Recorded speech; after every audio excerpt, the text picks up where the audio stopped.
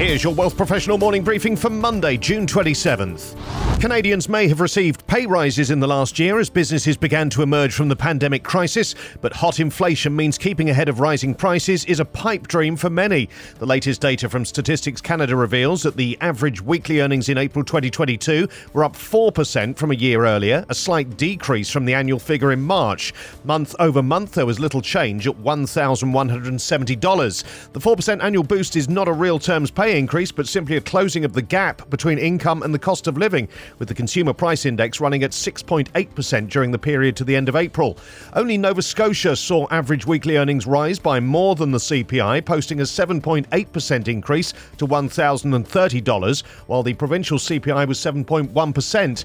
Wages increased the most on a weekly average basis for those in retail trade, professional, scientific and technical services, manufacturing and wholesale trade. These sectors accounted for almost one-third of all payroll employees and were the only ones to post weekly average increases above the CPI on a year-over-year basis. Job vacancies remain at a record high in many sectors and provinces, and across Canada there were more than 1 million positions available. A recent Angus Reid Institute poll reveals that Canadians' trust in the nation's central bank to control inflation is, at best, tenuous. The findings showed that 41% of respondents stated they lacked confidence in the Bank of Canada to carry out its mandate of bringing inflation back to 2%. Only 46% of people indicated they had faith in the central bank. The survey was conducted from June 7th to 13th and polled more than 5,000 Canadians.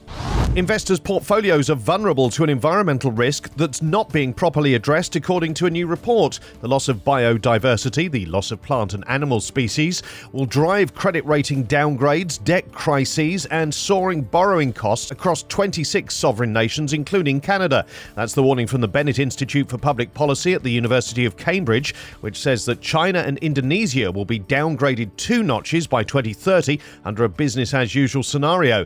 However, a partial ecosystems collapse of fisheries, tropical timber production and wild pollination in some parts of the world could see downgrades for more than half of the nations cited, with India down 4 notches and China down 6 on a 20-notch scale. That would mean an increased annual cost of servicing sovereign debt of an estimated $56 billion, leading to defaults and potentially bankrupting many developing nations. The report authors warn that investors are not able to manage risk effectively if they're nature blind, and omitting biodiversity loss from calculations could undermine market stability. While the study shows that Canada is at a relatively low risk from the increased costs of biodiversity loss, there is still a risk.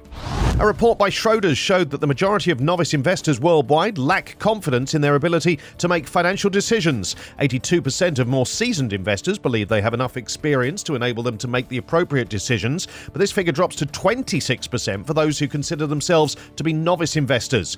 The report also found that 39% of respondents would prefer financial advisors to make sure consumers have enough levels of understanding, while 51% of respondents want investment businesses to take on greater responsibility when it comes to educating investors.